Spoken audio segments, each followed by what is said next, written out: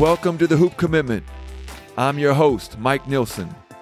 Join me every week to get inside the greatest minds in basketball nutrition, training, and leadership to elevate your game and improve the way you eat, train, and lead. Welcome to episode 95. Only 5 episodes until the big 100. And I've got a great guest all lined up for you. And a big thanks to everyone who stuck with me this far. You know, I'm going to keep the episodes coming, but I'm thinking of moving the show to once a month interview instead of a weekly podcast. Now, while it's been so fun, it's also pretty time consuming and also challenging to do during the season, especially while I'm doing the PN2 coaching program. Man, I can't believe we're over halfway through 2021. Which means that I've added another 200 X's onto my chain of success. Now, how's your 2021 commitment going? Well, if you haven't started one, there's no time like the present. In just 15 minutes a day, I've completed my Level 1 Precision Nutrition certification, and now I'm midway through the Level 2 course. Just think, what could you accomplish by December 31st with a small daily commitment? Well, today's guest knows quite a bit about commitment. Jem Ayres is the owner of Jem Fitness and is Damian Lillard's boxing trainer. We first met when he spoke to our women's basketball team about mindset and how to attack your dreams.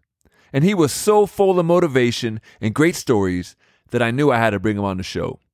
And I've also noticed a trend over the past few years that my basketball players are doing more and more boxing as cross-training because of the way it trains quickness, footwork, change of pace, and confidence. And if it's good enough for Damian Lillard, well, it's definitely worth giving it a try. Here's Jem Ayres. Jem, welcome to the Hoop Commitment Podcast. How you doing? Such an honor to be here with you. I really appreciate you making the time, and I'm excited to do this, sir. Well, I'm excited because I've had great strength coaches and personal trainers, but never a boxing trainer or a boxing coach on the episode. So I'd love to start out by just hearing about your journey, how you got to where you are today. I'm born and raised in Germany. I'm Turkish, and I've been in America for almost 20 years now. So my bigger half now is more in America than it was in Germany.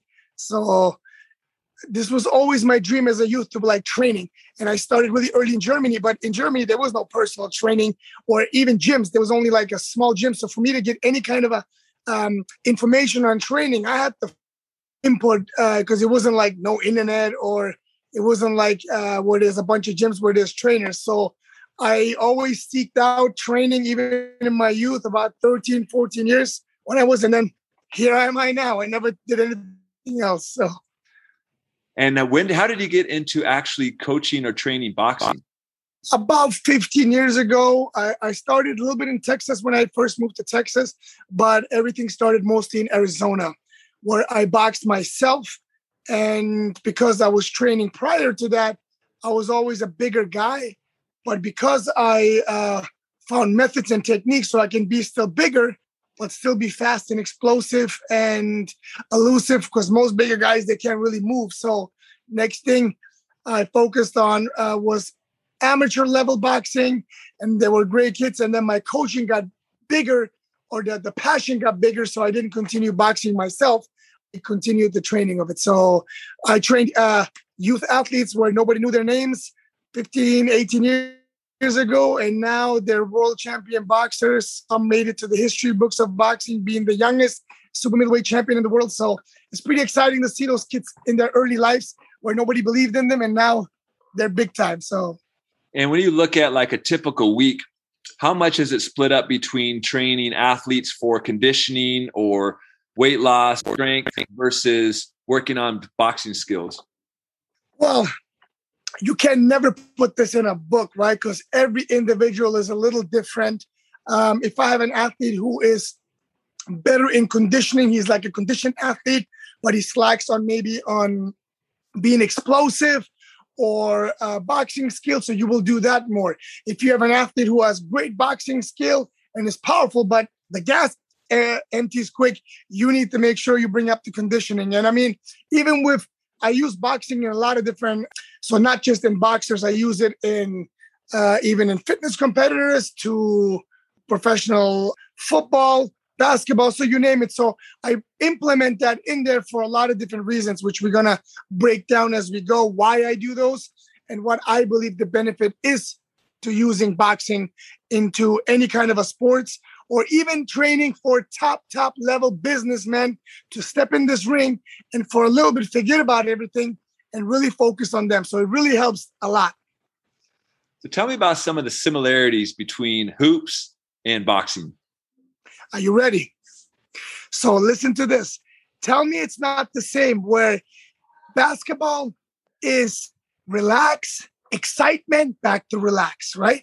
So think about if you make any kind of a move, you're going to be able to be explosive and then it's a little fingertip into the basket. In boxing, same thing. You got to be relaxed and then you see an opening, pop, explosive and back to calm and relax. Because if you're not relaxed in any of those sports, you're going to first show me what move you're going to do, or it's going to be too aggressive to throw the ball against the rim, right? Same in boxing. You throw a hard punch, I see it coming from a mile.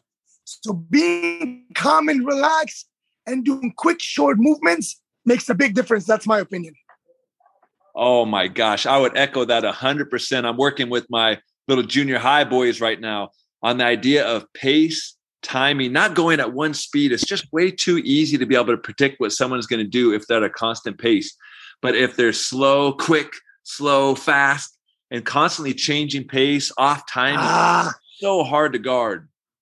Very hard. And if you have those as a toolbox, now as the opponent, I have to be so ready. Is he going to go slow this way? Is he going to change direction?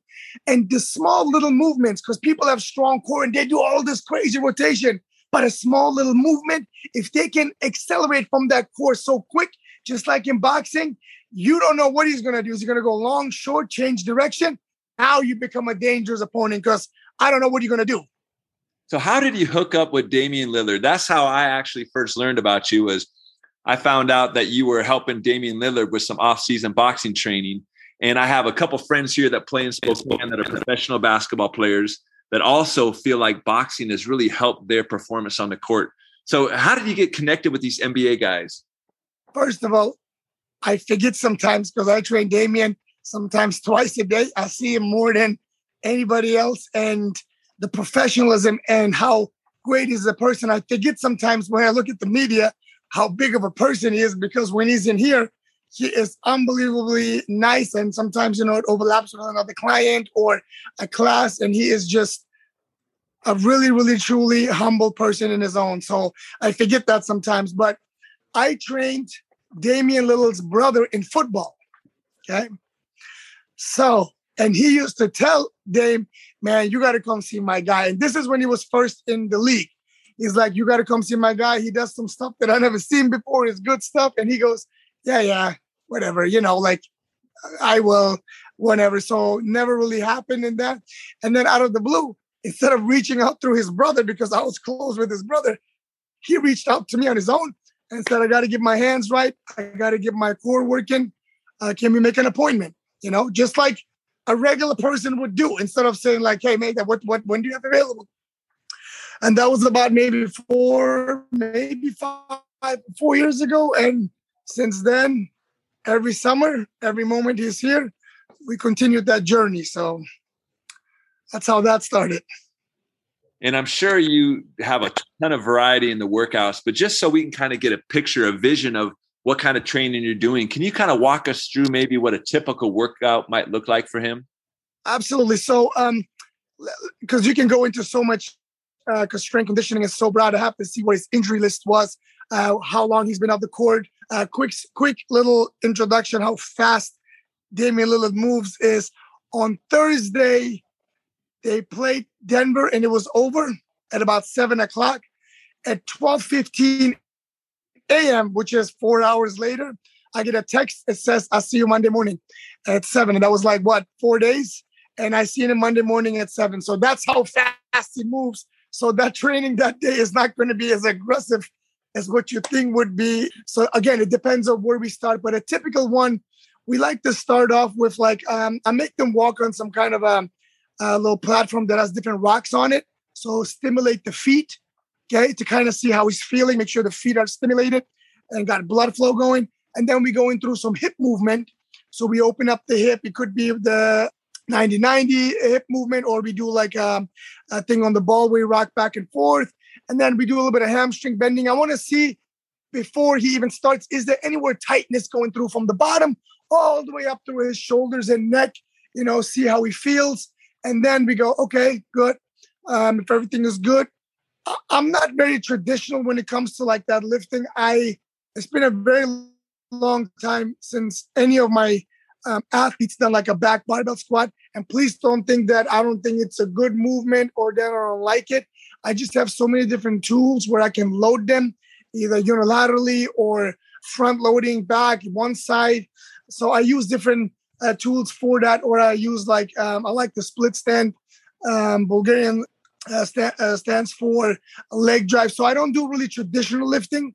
And then I also stay away from a lot of jumping exercises because they do a lot of jumping on their own. So again, this is not that I don't like him.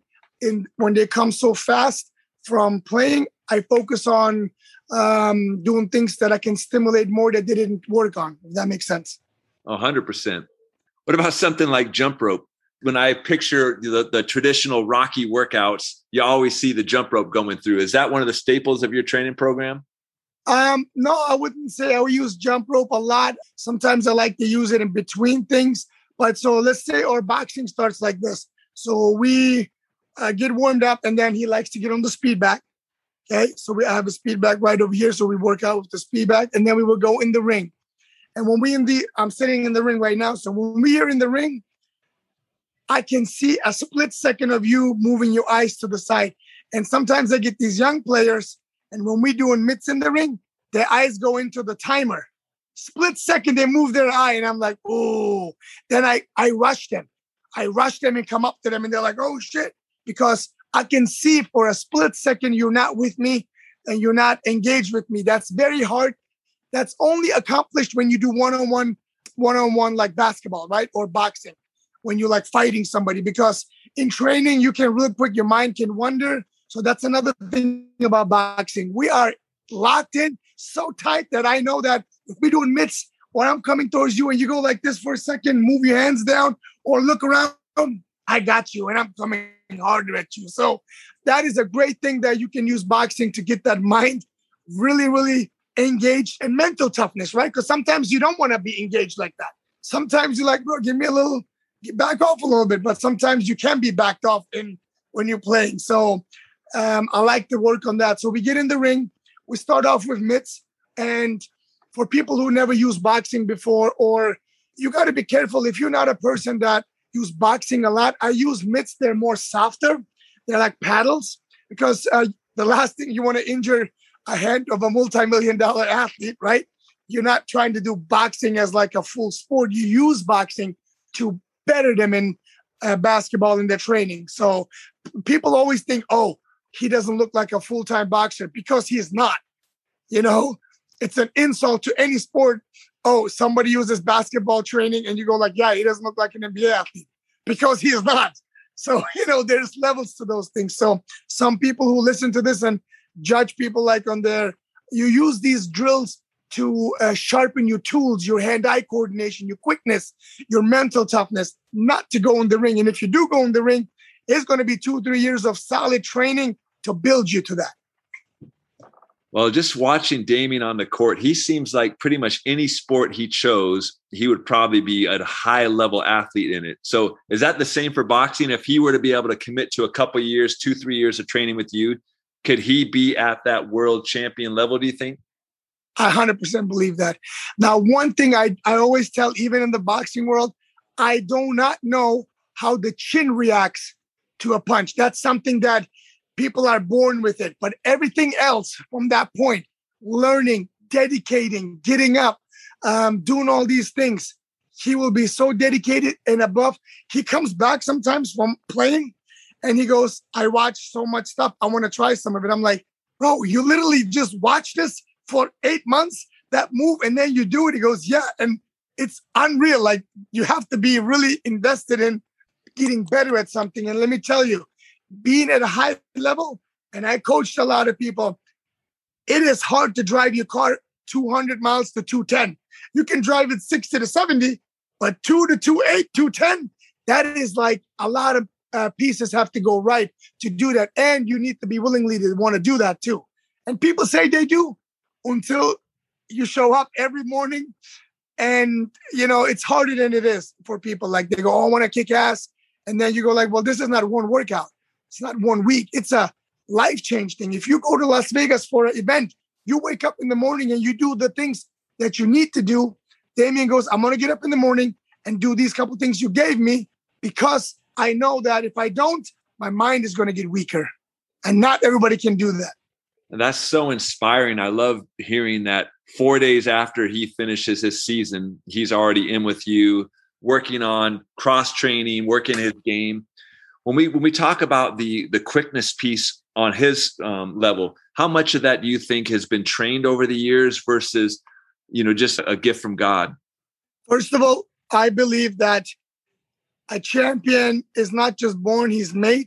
I really, truly believe that because I had so many different athletes in life who you wouldn't think it's just not going to go because the way they built, the way they are, it's just not going to work. You know who Rocky Marciano is? They told him he wanted to go pro, and his coach said, please go home to your wife and become pro because you're going to get killed. Like, you're just not good. And he is only heavyweight who went pro undefeated and kick people's ass. You know what I mean?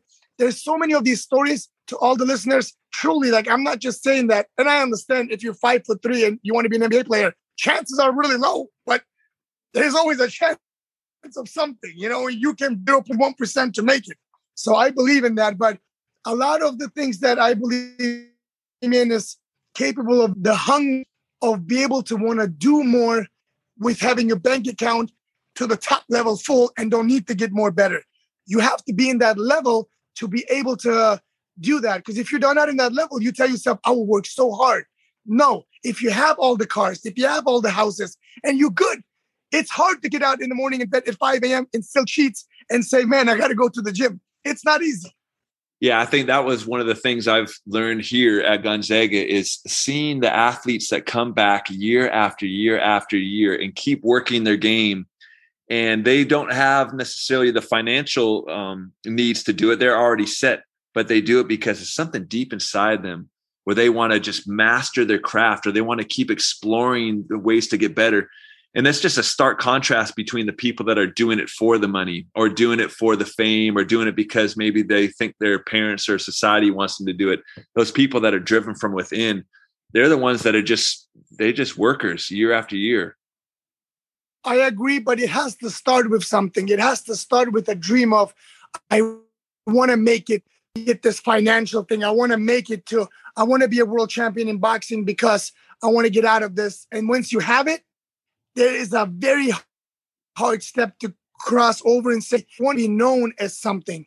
And I believe that's not for everybody. That's a hard thing to crack. And once you beat that thing and you made it to the NBA and you did okay and you made the money, to be able to say, man, I'm going to even get better, that has to be a deeper thing inside of you. And you have to constantly, because there's so many distractions, even today, 2021, there's so much distractions that can make you not want to do it because we like enjoying ourselves. We like going out or rewarding ourselves with the hard work we did. But you have to think differently if you want to really look back and there's things written about you. That's why the talk at Ali as an athlete, like even Mike Tyson, who lost many times, if they look at the record of the work they've done, it speaks for itself because they push through certain things that most people cannot, they cannot sacrifice of the time or family or whatever it takes to sacrifice. And if you can do that, I believe you can achieve things that were. So when we look at some of these world-class boxers, I see all these belts right behind you lined up behind the ring. Tell me about Damian's hand quickness versus someone that's going to be at that top level. So we have to compare that to over 200 pounds. But if he would fight, he would be a cruiserweight, right? Which is 198 and 198, 190 below. So I I have to be honest, I coached athletes in that kind of a weight class, and there's some fast hands. Now, that gas goes out real quick, right? So some people like be able to have a speed and maintaining it and maintaining that pressure versus just having that quickness for a little bit and it dies out. That's not going to do it, because the second that gas goes, we have a problem, in any sport. If you lose that gas in basketball, I don't care how good you are in side to side, it's going to be delayed. It's going to be slow. So to have that kind of a conditioning, and conditioning is hard. Being conditioned is hard. You know that, like getting in position where conditioned, like solid, it's not easy because a lot of things have to go right to do that. Well, so much of the stuff that I've heard you talk about in this conversation, and then as well when you spoke to our women's basketball team last year, was the mental toughness. I know you touched on Damian waking up at 5 a.m. and coming multiple times to work out with you. What are some of the tools or techniques that you're using to help improve the mental toughness of your athletes? So I want the person to understand is like, not to confuse maybe overtraining. I believe sometimes more in under eating and under sleeping than overtraining sometimes, right? I would rather look at those aspects than just saying, oh, you're overtraining. But be able to go through the things that at the moment you were more excited about, maybe the day of the game, and then 2 days later you have to practice and you don't got that same excitement. You have to fool your brain. You have to be like, you know what? I'm going to give this one the best. I'm going to take a better breath this time. I'm going to do a better rep. I'm going to hold the balance a little longer. You have to fool your brain because your mind is not your friend. Like, I don't just say that because it's a great quote from D'Amato. Your mind is always going to go to things that it knows to be safe and comfortable, because otherwise we as humans wouldn't survive as much either. So that's a good thing, but it's also a bad thing if you want to improve something. So you need to find that sweet spot of training where you can get better, and it's the technique is hard versus being overwhelmed by the drill or the conditioning. So it's a hard time to find that where you're building versus just either not getting good at all because it's too low, or it's too high where you're just trying to survive, right? You got to find that middle spot, the sweet spot. Well, we've heard in basketball, footwork is so important. And from what I know of boxing, footwork is so important. But how do you actually train that? And are those skills that you're training in the boxing ring going to transfer to the basketball court, do you think? I 100% believe, because you constantly, like when I watch basketball, you're dribbling up to something, and then you have this play with somebody, and then you either go from a direction change to side, or you stop, you shift back. And in boxing, it's the same thing. I'm in front of you, and then I take a side step and throw a hook, or I go back. I'm trying to always have my footwork around you. So if I don't have the footwork, I can't create angles in boxing. And without angles, it's hard to catch the person, because it's the punch that you don't see that's going to knock you out. So if I in basketball be able to take these angles where I act like I'm going this way and then shoot back and change direction, that's an angle, maybe in a different form, but it's still the same. I accelerate, decelerate, change direction, and go the other way. So if you can do those movements smooth, fast, with finesse, that becomes dangerous. Are you actually doing any sparring with your guys, or is it all drill driven and technique driven? No, I don't put sparring there. I take the ego out. They're not boxers. I don't want it to be an ego thing where they have to do things to, how should I say, I want to get in the ring. I want to make sure that I don't things where they can get injured or something. Does that make sense? If there's ever a point he wants to get into that, and that's me, the coach, talking. Dame would go in anytime to do it. He would even do stuff. So it's not even the other way around. It's more like, nah, what I do is sometimes I put the gloves on and I kind of throw punches lightly so he can move. I do that. But a full thing, that's not what I'm trying to do. I'm trying to use these drills and techniques to improve what they do in their sport, and not trying to be a tough man and be like, oh, I got a black eye because I was boxing. That's not how I roll. So we just have so many players that want to be able to get the edge. And I think a lot of them are already doing strength training and maybe doing plyometrics. They're doing skill work. And so I think the idea of the novelty of something new and then the link between basketball and boxing, I think is so self-evident, the quickness, the change of pace that we talked about. And so I think players are going to want to know, like, how do I actually implement this? Is it helpful for them to buy some boxing gloves and a bag and a jump rope and train on their own? Or would you recommend them going to like a local gym and working out with somebody? So what I would recommend is a few things. If you want to get going in something, shadow box. Find a spot, grass, concrete, ring, where you learn to keep your hands up and you shadow boxing. You're moving, you're using your legs. And if you don't know what boxing looks like, if you right-handed, your left foot is into the front, right? And if you're a southpaw, if you left-handed, your right is to the front. You don't want to cross your legs. You shadow boxing is a great drill. It looks funny because it's not a natural act to like throw punches in the air, right? But I would start off with something like shadow boxing where you feel the finesse of moving and punching, moving your head, keeping your hands up, going, moving your legs side to side. That can get really tiring, especially for a male to get a heavy bag and put the gloves on and start punching hard. If they don't punch right, they're going to hurt their hand. And then you're going backwards instead of going forward, because I don't know. Again, I know man and ego, they just try to hit the bag as hard as they can. And then they don't punch right. They're going to hurt their hand. But with shadow boxing, you get into the sweet science, what the boxing is called, to be able to like move, keep your hand up and throw punches, uppercuts, hooks, move your head, slip. That could be a great way to get into it because that's your footwork. And then if you do learn how to do something, you can maybe get like a double end bag that has a connection at the bottom and top. And it moves in the front, has bungees. Now, people don't like hitting that because it's hard. So that's a great way because it's reflex, it's timing, right? Basketball is timing to be able to like be synced with something, pass, do this. So I would recommend those things before I would say, go get it back and start punching it like a meathead. That's not going to help you. And for Damian's workout, it probably changes as he gets closer to season, but how many days is he actually working on his body, whether that's through boxing or conditioning or through strength training? How many days a week is he training in the off season with you? Instead of saying how many days, we should say how many times a day. Really? Yeah. So sometimes I see him morning and then at night.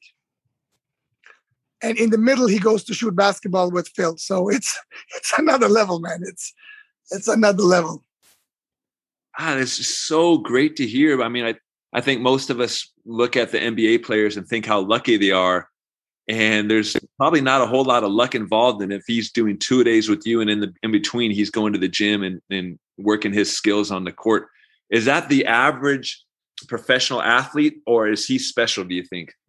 I think when it comes to basketball, I would put him in special, and not because I just train him, because I know that most basketball guys would either just like maybe just go shoot the ball, but not train things that would maybe improve it because it's tough. And if they do strength conditioning, it might be like maybe 3 times a week. And then there is a fine line. You, as coaches, we have to kind of say, I'm going to pull you back a little bit. Today, we're going to do mobility and I'm going to work on your breathing and I'm going to do some neck and grip, some things that you wouldn't think of doing for a basketball player. But I've been using neck training, for example, a lot with basketball players because I see sometimes injuries where a head gets moved around. And yes, you don't have a contact sport, but still roughness happen. And I think, using that in when you have a lot going on with the athlete, you can use neck and grip. I definitely do always feet and ankle work because that's a big requirement in that. But neck, grip, and breathing exercises, I implement those in his routine. That way I have stuff to do because he comes so many times and we're still improving, but we're not over crushing something, where we go in. Sometimes he goes, I'm going to give a little rest in boxing. Let's go do some more core work, and I do a lot of different core work from anti-rotation to creating rotation to unstable, eyes closed, reaction time, short bursts of core, long drives. So, I want to challenge him in ways so he can always fire something by reaction. Because a lot of times I believe in strength training. When you're done with regular strength training, it's great. I want to do reaction training where he turns the core on without knowing what I'm going to push from. He reacts to it. That's what happens too in basketball because you get bumped and you have to react. So I do that a lot as well. Man, I love how you touched on the piece of overtraining might be part of it, but the undersleeping or the undereating could be a huge portion of it. With your athletes, is that something that you are sending them to a dietitian, or is that something that every day you're kind of gently reminding them about the importance of nutrition? I remind them constantly, hey, what did you eat? Or what did you drink? Hey, Nurk, how many coffees did you have? You know, like I got to stay in touch with those things. I want them to see people who do that for, because I concentrate on my training. I don't want to be the nutritionist or the this and that because a lot of trainers try to do everything. I like to make sure they touch up and stay connected with a professional based on that. So, you can take it as deep as like blood work and see what you're allergic to and all that. But, sleep is so amazing. Like some people go like, hey, what can I take to be better? And I'm like, sleep an hour or two more. No. Tell me what to take. I'm telling you what to take. You'll be surprised, but it's tough because, you're trying to achieve greatness, but I tell you to sleep. They don't almost like, it's a hard balance to do that. But if you do it right and you get your rest in and you get proper food into you, and it's so simple. I'm not asking you to come up with a scientific thing to eat. It's just simple quality meals and water. Water is alkaline water I put in my gym where I can get pH water. Like I bought an expensive machine. So that's selfish because I want to get my water in, I'm here all day. So, but I constantly remind like, hey, if you get the sleep and water in, it's simple, but it's tough to do because it's so simple, right? What are some of those lessons that you've learned over the course of the last 20, 30 years of training that you want to be able to pass along to your athletes? I'm here morning to night, like literally 6 a.m. to 6, 7 p.m. Constantly top athletes to a class, to elderly lady, 74 years old, and I got to adjust her energy. If you do it the right way, I'm not in the influence of any kind of drugs, alcohol. I get my sleep. I come here sharp as can be to be ready for my clients. And I can just bust out hard work, quality work, very important. Hard and quality sometimes don't align. But if I keep it going, it's better than stopping and doing it. So if you an athlete and you stick to quality training and taking care of your body versus taking like, oh, I need to rest for 4 months. I don't believe in that because stuff starts going wrong when you do that. A body is designed to move. I 100% believe in adjusting to what you're doing, right? From mobility work to breathing exercises to lengthening exercises. So if you stay on it, that's what Dame said to me. He goes, I'm not doing these big breaks or trying to do this. I want to stay on it. So if I stay ready, I don't need to get ready. I can just give me 2 weeks and I can be in this shape. If you don't have that baseline, if you don't stay on it, that 2 weeks, you start breaking things because you're pushing that car hard with bad oil and gas and all that. So if you tell yourself, oh man, I deserve a break, I'm going to go party no, if you stay on it, we're still having a good time going out, maybe one drink tomorrow, you're right back on it. If you stay on that, I believe whatever you do, you will be successful, in my opinion, versus like getting away from it so far and then trying to dig back up harder. I'd rather go smoother because you stayed on that point. So that's an advice I would give for sure. One of the things I link with the boxing realm or the self-defense is the confidence piece. Confidence in yourself, the way that you're able to kind of walk in a room or walk into court. How do you kind of look at confidence and how do you see your area helping people on the basketball court? So listen to this. The confidence is built in this little gym I have by seeing them break and attacking it in that moment to build it. You cannot. So I used to create this drill. If somebody gets aggressive fast in a sport, right? And if I tell you right now, we're talking, I go like, man, you can't do that when you get aggressive. It's not good for you in the game or in the fight. You tell me in your calm state of mind, hey, you're right. I shouldn't do it. But then you get like that and you forget.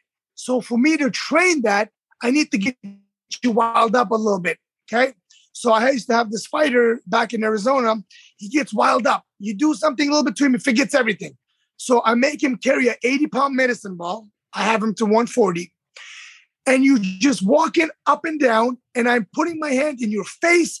I'm kind of like moving your ear, and I'm just trying to make you get upset. And I'm telling you, like, listen, calm down, focus on your game plan, walk back and forth, breathe, and adjust to everything you see, like, instead of like getting so mad. So I have to train you while you're feeling that. So to get a confident up, if you're in the ring and I see you getting tired, you're like, oh man, I'm just going to slow down. And I don't make you slow down. I make you dig into certain areas. Now you're building that confidence. Now, next time you're on the court and you might feel like that, you go like, no, I'm not going to go down like this. I'm going to break you first before you can break me. So that's all things you train and learn, and you feed that fire to get better at it. I love it. All right. So for all these high school athletes that want to be able to play at the next level, be able to be their best, what's one or two pieces of advice that you would leave them with today? Do not let doubt be in your mind.